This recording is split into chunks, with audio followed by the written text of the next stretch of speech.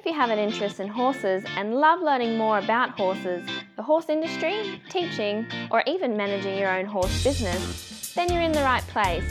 We would love you to join us on our mission, which is to improve the lives of horses around the world through the education of riders, handlers, and trainers. So get comfortable, listen in, and enjoy. If you have the same vision as International Horse College, which is to have a world where people safely appreciate, respect and enjoy their horses, and the horses appreciate, respect and enjoy their people, then have a look at their website, internationalhorsecollege.com, registered training organisation 31352. Today's guest is Sylvia Gordon. Sylvia is an eventing rider, trainer and competitor. Now, Sylvia's a bit different to other people because she took the sport up a bit later in life, and you can talk about that in the interview. She is a coach, and her passion is coaching nervous riders and returning riders to regain confidence. She's developed lots of strategies for helping riders to find ways to overcome fear and anxiety, and we'll talk about those through the interview as well. How are you today, Sylvia? I'm very good, Glenys. Thank you very much for inviting me onto your program. Not a problem at all, Sylvia. Good to talk to you. Sylvia, we normally start off with a favourite quote. Have you got one for us today? Well, I do have a few things of my own that I might speak to you about. I don't really have any quotes from the old masters or anything like that, and I don't really do lessons from George Morris or anybody like that, who seems to have a fair few quotes out there. Yeah. But I do have a few of my own, so I often say to my students, if you're not in control, your horse then will be. So generally speaking there about my students might say to me, my horse, why did my horse turn left and not turn right? Or my horse doesn't like the red jump, that's why he stopped. Mm-hmm. So I see that as generally related to the rider and horse. So if you're not in control of your horse or in control of yourself, actually, you need to be in control of yourself so you can be in control of your horse. But if you're not giving your aids very well or effectively, then your horse will make its own mind about what it wants to do. So you need to be very clear and concise about what you're asking your horse to do. Generally, a red jump, it's probably not really the red jump, it's probably the skills and ability of the rider to make it happen and get the horse over the jump, that type of thing, Glenys. You know what I'm trying to say? For sure. Yeah. I think so, we've got to, as riders, we've got to take responsibility that everything comes back to us, really. It's not the horse making the decision. Maybe the horse does make the decision, but then it's up to us as riders to say, right, well, I can fix this. This is part of what I'm doing. I'm riding, I'm training, I'm giving the horse confidence. Yeah. Yes, definitely, all that type of thing. And I also often try to say to my students, we talk about trying to get to a point where we're riding with more leg, more seat and less hand. Yes. So it's quite common for people to, if they're returning riders, perhaps haven't ridden for a while or they're nervous or worried and fearful, they will tend to use their hands more so than their leg and seat, so their hands for balancing in particular, so balancing on the horse's mouth. So my training is related to, getting to the end goal that would be more seat, less hand, which is much better for the horse. So I find when I say more seat, I'd be usually talking about people who don't use their seat very well, tend to bounce or tend to go up and down in the saddle if they don't have relaxed pelvis and your bottom. If you're not relaxed through those areas, then you tend to bounce. But so when I say to people more seat, it's sometimes quite a challenge for some people to actually have more movement through that area than they realise or than think they need. That can be a bit of a challenge for people at first to sit deep in the saddle, I suppose, is a common expression. Yes, and just follow so that another movement. One. Yep.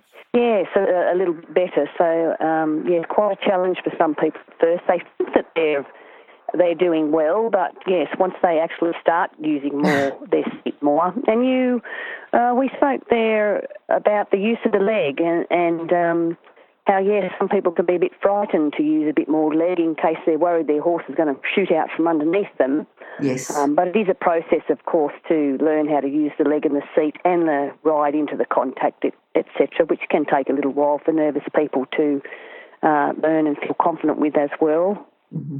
Mm-hmm. Sylvia, and I know that you started eventing quite late, you said about 10 years ago, but what were your first memories of having anything at all to do with horses? So my first memories would be when I was probably early teens, mostly riding friends' horses, fanging around paddocks and being rolled by the tree branch here and there, and we didn't really have helmets then. We didn't even really think about that type of thing. So that would be my first memories. And I think I liked the movement, being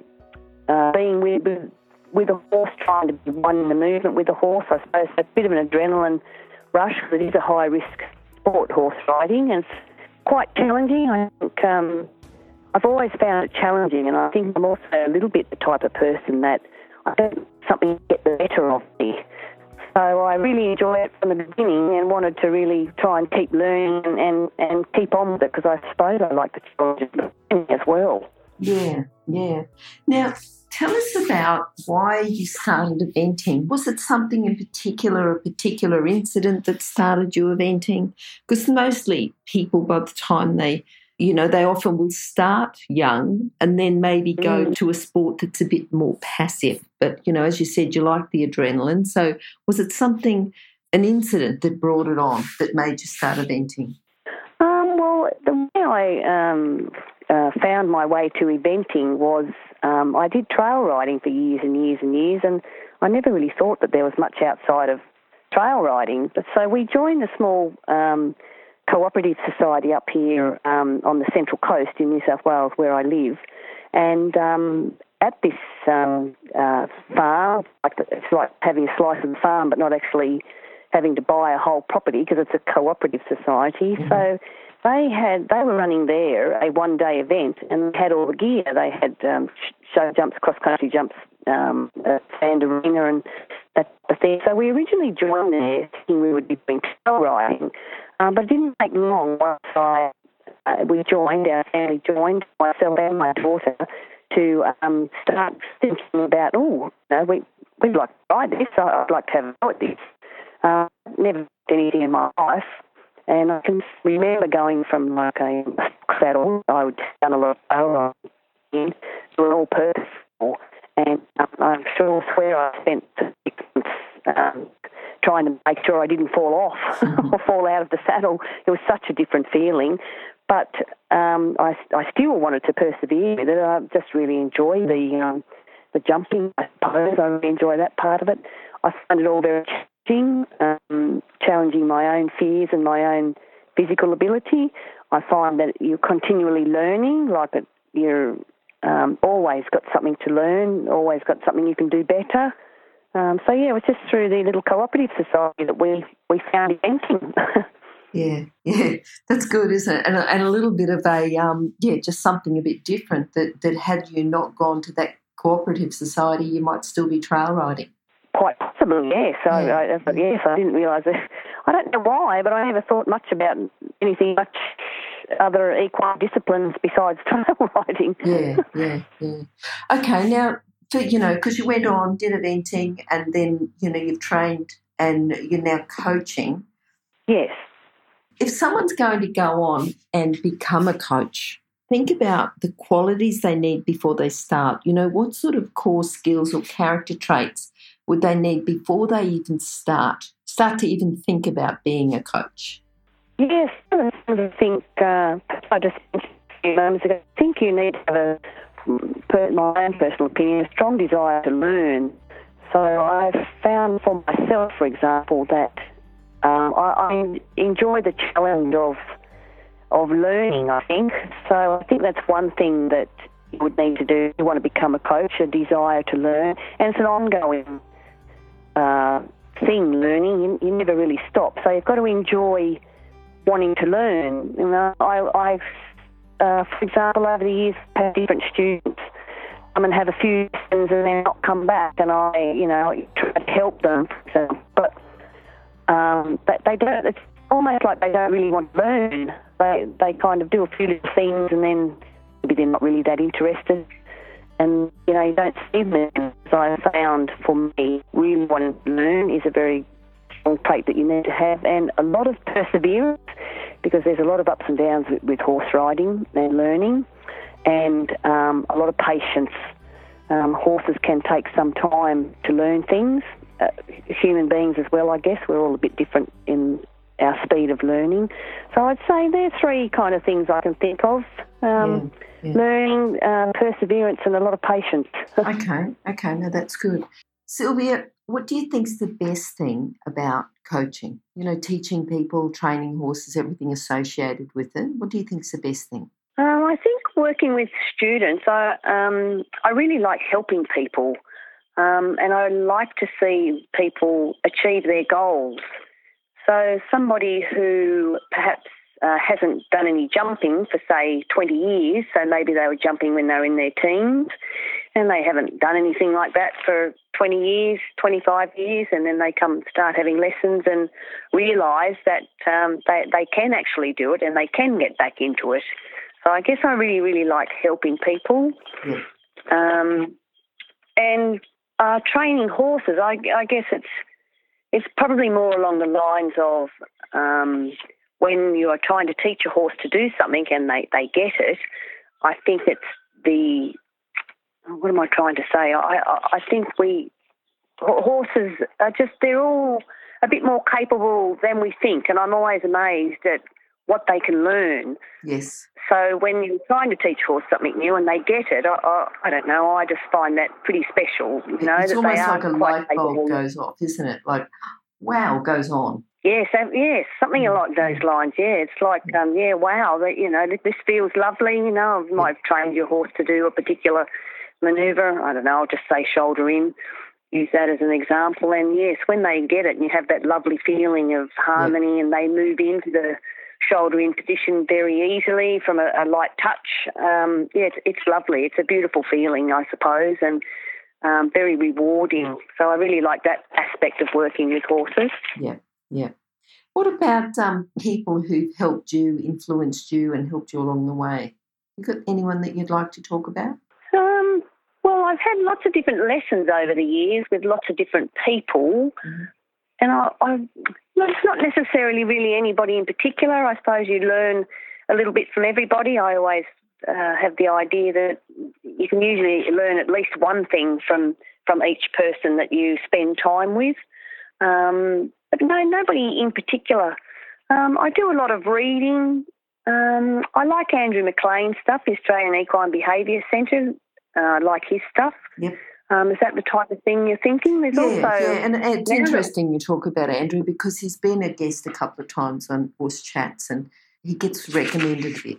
His books are quite popular. So, that's good. Yes, I like his stuff, I think, because he's a little bit more, to me, it's only my opinion, and I realise everybody has different feelings and thoughts about things, but to me he's a little bit more, could I say pragmatic or logical from the point of view. There's not a lot of emotion, I suppose, in the way he looks at things, like, for example, that earlier example we mentioned at the beginning of the interview, my horse doesn't like the red jump. Yes. Well, to me, that's a little bit of an emotional response, whereas really the response is related to the training or the lack of training in some area. So I like to think of it more as I don't work with horses' emotions necessarily, but more the pragmatic side. If your horse doesn't do something, then probably it's got to do with your training or your lack of training in some area. So I like Andrew's. Well, that's my take on his books anyhow. I like that type of thing. And online, there's a lot of stuff online these days, Glenys, isn't there? So I do have a few. There's a lot of episodes in Horse Chats too that you can listen to. Yes, I have. I have had a look. There's a lot of stuff online that you can access to get stories and gain knowledge and all that type of thing. I've got a little site called Horse Listening that I like to go to and read. That lady, Horse Listening, the lady puts a lot of stuff in there on her site that's very easy to read and understand. What about horses? Have there been horses who've influenced you? Well, again, probably not one in particular, but I suppose I would say, I hope it doesn't sound like a cliche, but I suppose every horse I've ridden has taught me something, if I can say it that way. And I suppose I've got to a stage now with my experience that really 9.99 times out of 10, it's really the rider that needs to improve and get better. I mean, most horses are the same. If you're not giving your aid clearly enough, well, you won't get a good response, so to speak, And I think all horses are like that, really. They're a little bit different in temperament, but I think I've learnt various things along the way off every horse I've ever had, probably. Yeah. What do you think has been your proudest moment? Well, I suppose what comes to my mind would be I've been trying to do some eventing for several years, and I have had two relatively good places. I came second once at an event, and I came third at another event. And to me, I suppose that's what I'm aiming to do, ride well and ride well enough to put my training to the test in a competition and hopefully get a good result.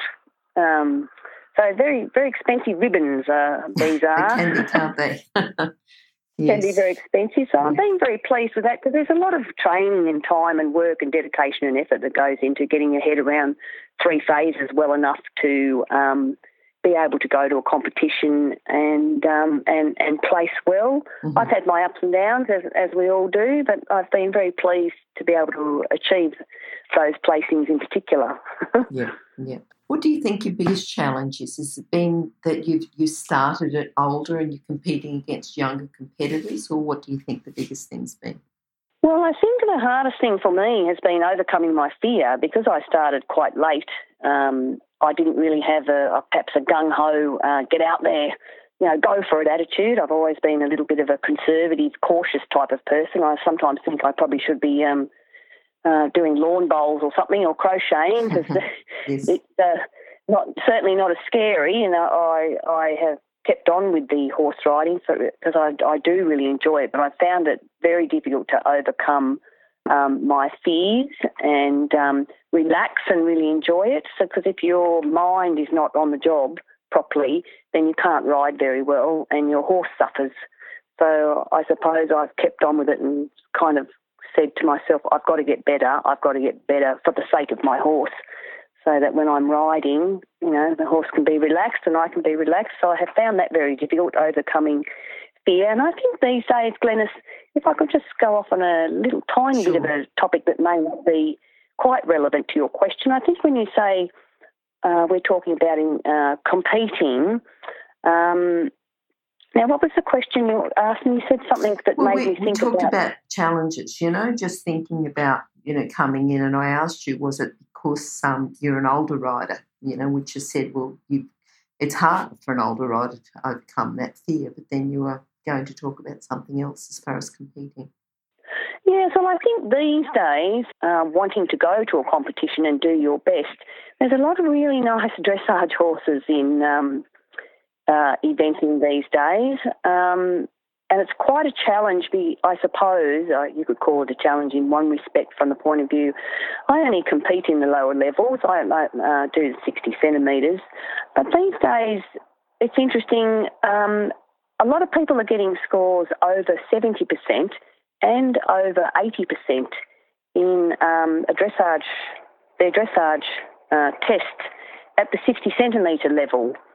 That, to me, my thoughts and opinions, that presents quite a bit of a challenge to have a horse that can get those marks. Do you with me what I'm trying to say? You think that it's more, they should be focusing more on dressage? Is that what you're saying, or they have focused more on dressage? Well, I guess I'm saying that even in 60 centimetres these days, it used to be called newcomers, but really it's just 60 centimetres these days. But even to do well in 60 centimetres, you've almost got to have to get your dressage score right. Yeah. Well, horses can win on their dressage score. They can, at a 3-day event, you can still have horses winning on their dressage score. So it's pretty important. You've still got to be able to jump and do the other phases, but the dressage, it's pretty important, yeah. Yes, you do have to be able to do the other phase, phases, beg your pardon. But sometimes even jumping double clear, it's very hard to catch somebody who's over 70%, let alone somebody who's over 80%. Yes. I mean, good on them, of course. They've got the lovely horse, and if they can ride that horse and they get a great score, that's fabulous. We'd all love a great but it's just, even at the lower levels, you know, that these days I'm just finding, yes, you've just got to have you feel like you need to have a really, really fancy horse so that you've got a chance of getting those scores. Because even if those horses with those scores have a stop on cross country or perhaps a rail in show jumping or something, it's still hard to catch them, yes. even if you go double clear. So I'm just making a comment over those things are changing there. So that's a little bit of a challenge to kind of get up there with those dressage scores, you know. Yes, rather than just having to get around the cross country, you've got to go in at the start. Yeah. Yes, you've got to get in there, cross country and show jumping and go clear and make time if you've got a chance of trying to catch up with someone who's over 70%. For sure. Thinking about, you know, your passion as a coach and helping the nervous riders and the returning riders to regain confidence and, you know, deal with their fear and anxiety, what's a common thing or what's a common sign that you see with someone so that you know that they may not say it, but you know that they need help with their confidence? And then what's just one of the techniques you might use to help them regain their confidence? All right. Well, generally what I find is when someone comes to me for their first lesson, let's say, and they're wanting to get back into riding, or haven't done anything for a long time, the first thing I often notice about people is their position. So I find that becomes or has become an area of focus for me quite a bit over the years now. So the first thing I usually try and address with people is their position. So I find that a lot of people might have, like we were talking before about more leg, more seat, less hand. I find that a lot of people, they first may come to me and they're a bit nervous. They have a lot of hand and not really enough leg, and they're not moving enough with their seat. So once we go through the process of making corrections to their position and getting their leg a little bit more solid, so I do talk about having a bit of a calf stretch and the heels down. So you can say that to people sometimes, leg on, but sometimes I find with a lot of people you actually have to break that down into very small pieces so that they can really understand what you're saying. And I think that's perhaps one thing I do well is to break something down into a lot of little pieces that people can absorb. So heels down, so I often give this example to people. So if you ever been to a gym, if you stand on the edge of a step and do a calf stretch and you lower your heels and stretch your calf, and then I explain that to people and I get them to do it when they're in the saddle, then that is the word analogy of the calf stretch at the gym and your heel down in the saddle. I often find that people get that and then they start doing it, and then I can remind them, weight on the balls of your feet, calf stretch, and then they start doing it. Do you know what I'm trying to say? Yep, I do. I think, and I think breaking down the skills, but it's not just that. It's sometimes, you know, we say, like push your horse over. We can't push our horse over. It's so much bigger in our leg, you know. But it's breaking it down. But it's the terminology sometimes we use too is a bit wrong. And I think if you're breaking it down, you can explain a lot more detail of what you mean, don't you? Absolutely. I suppose that's what I do. Yes, I find that legs on. I was in a lesson once years and years ago and I could hear the coach going, legs on, speaking to one of the students, and the student next to me said, what's that? What does he mean, legs on? Yep. So you might be surprised the number of people that are out there riding and perhaps happen to be having a group lesson and they don't quite understand what it means. And so I also talk about, inner thigh, inner knee, inner lower leg, and I go through the process of helping them with their seat, more leg, more seat, and then working with them to gradually over time soften the hand a little bit so they're not balancing off the horse's mouth. So what I've found, Glenys, is when I actually do that, once your position gets pretty solid and you feel like you're very stable and you have some stickability, a fantastic byproduct of that is confidence. Like you start to feel really confident. I guess it's like if you're starting to think to yourself, okay, I'm not going to fall off because I'm so stable here in my position and I'm stuck here in the saddle, people start to relax a little bit when they've got that feeling that they're not going to fall off, because that's mostly what people are worried about, is falling off. So once you get them sorted with their position and their body, trying to keep, people have flapping elbows and flapping hands, and once we kind of work on keeping everything as still as possible and only moving the body parts that you need to when you need to, it just brings a lot of confidence to people. They feel much more confident to go over a jump, ride down a hill, ride around a turn, jump through the creek or whatever it is, So that's my main thing, I think, is helping people with their position. So the better your position, the clearer your aids are, and your horse will become more relaxed if you're solid and still and balanced and giving clear and effective aids. Yeah. Okay. No, that makes sense. Yeah. If you're an equestrian coach or a horse riding instructor, or even if you aspire to be one, have a look at the free video series for horse riding instructors on the Horse Chats website. Go there now. Have a look. horsechats.com. Sylvia, have you got a book that you'd like to recommend? I know that you talked earlier on about Andrew McLean, but have you got a different book, or would you like to recommend one of his? I'd probably...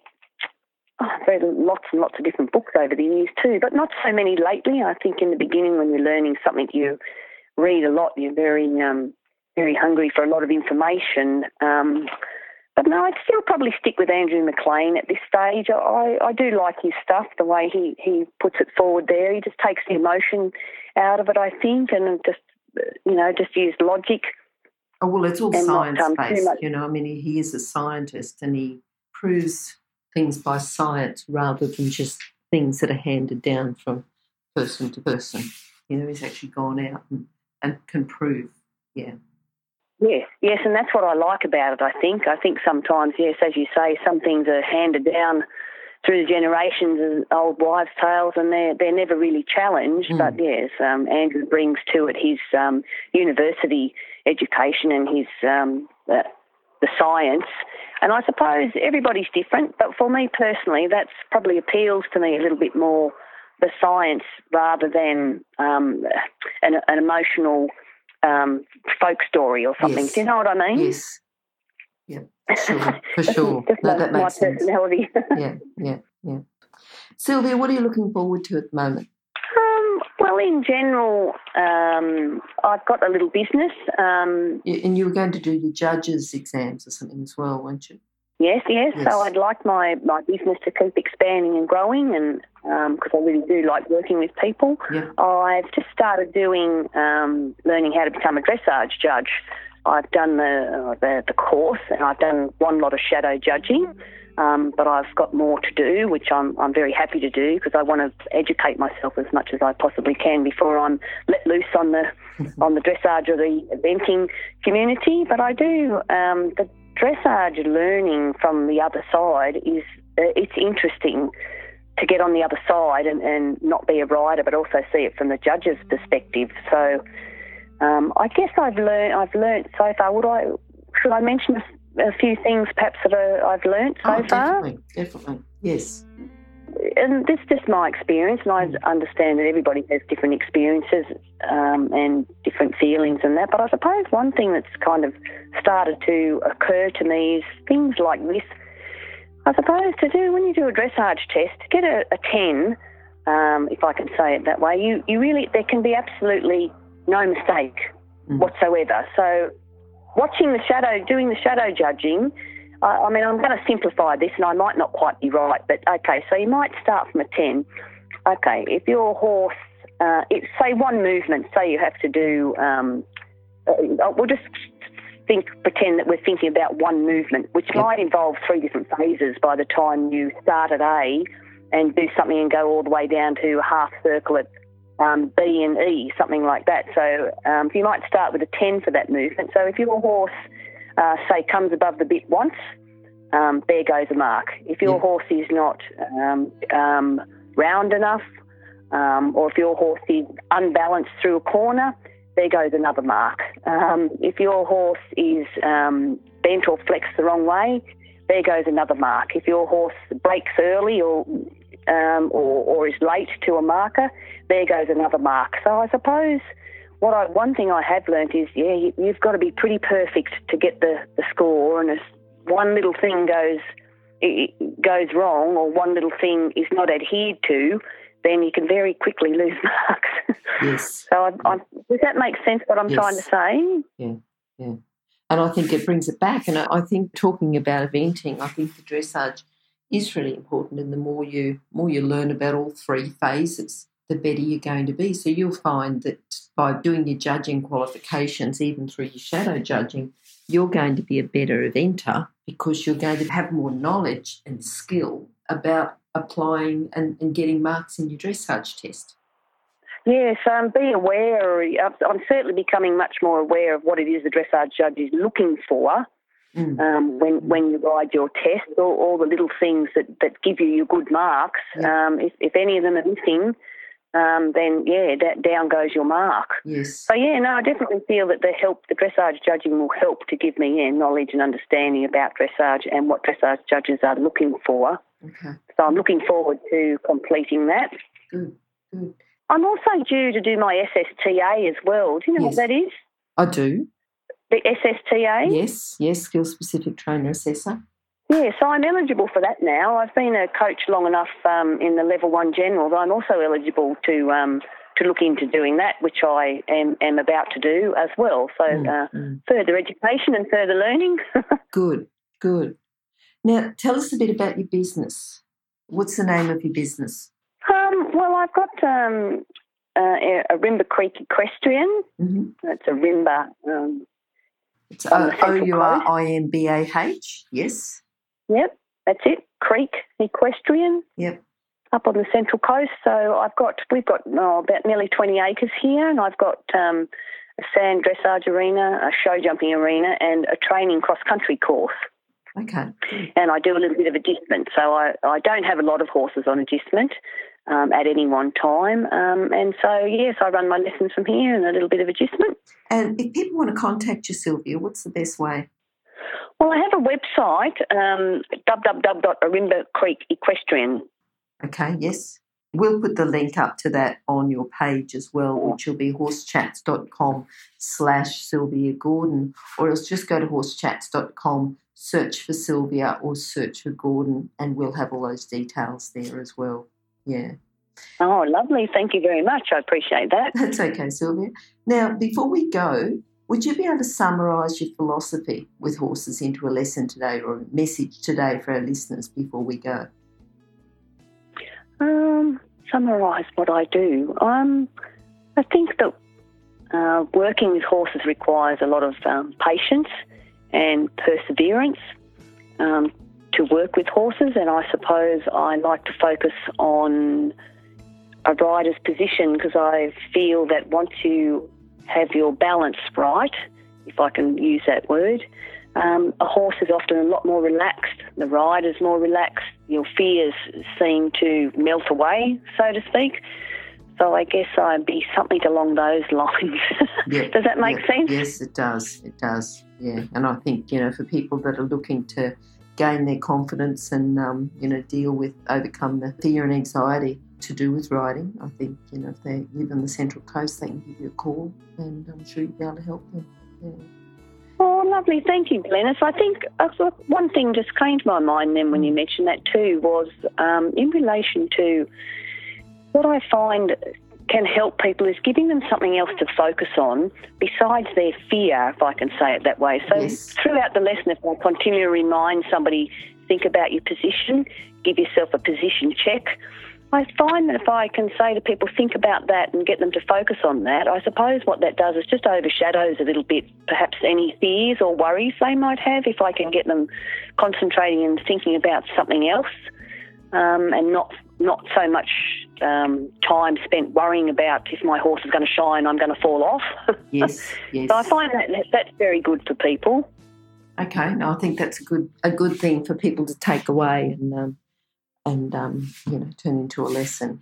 Yes, Sylvia, thanks for talking to us today. It's been good. I think that, our listeners will get a information about that, and they'll get some exercises they can go home and try and come back and go, right, well, that's really helped and improved and helping with my confidence. So that's great. So thanks for taking your time to do that, and hopefully we'll talk to you again sometime again soon. Lovely, Glenys. Thank you very much. My pleasure. Thanks very much. Bye-bye. Bye. If you've enjoyed this chat, then please comment, rate and subscribe. If you'd like any changes or recommendations for guests, then please contact us through horsechats.com. And while you're online, have a look at the government-accredited courses at internationalhorsecollege.com. Registered Training Organisation 31352. Remember that our comments and instructions are general in nature and do not take into consideration your individual horses or your individual ability and circumstances. If you enjoyed this podcast, then please leave your comment below.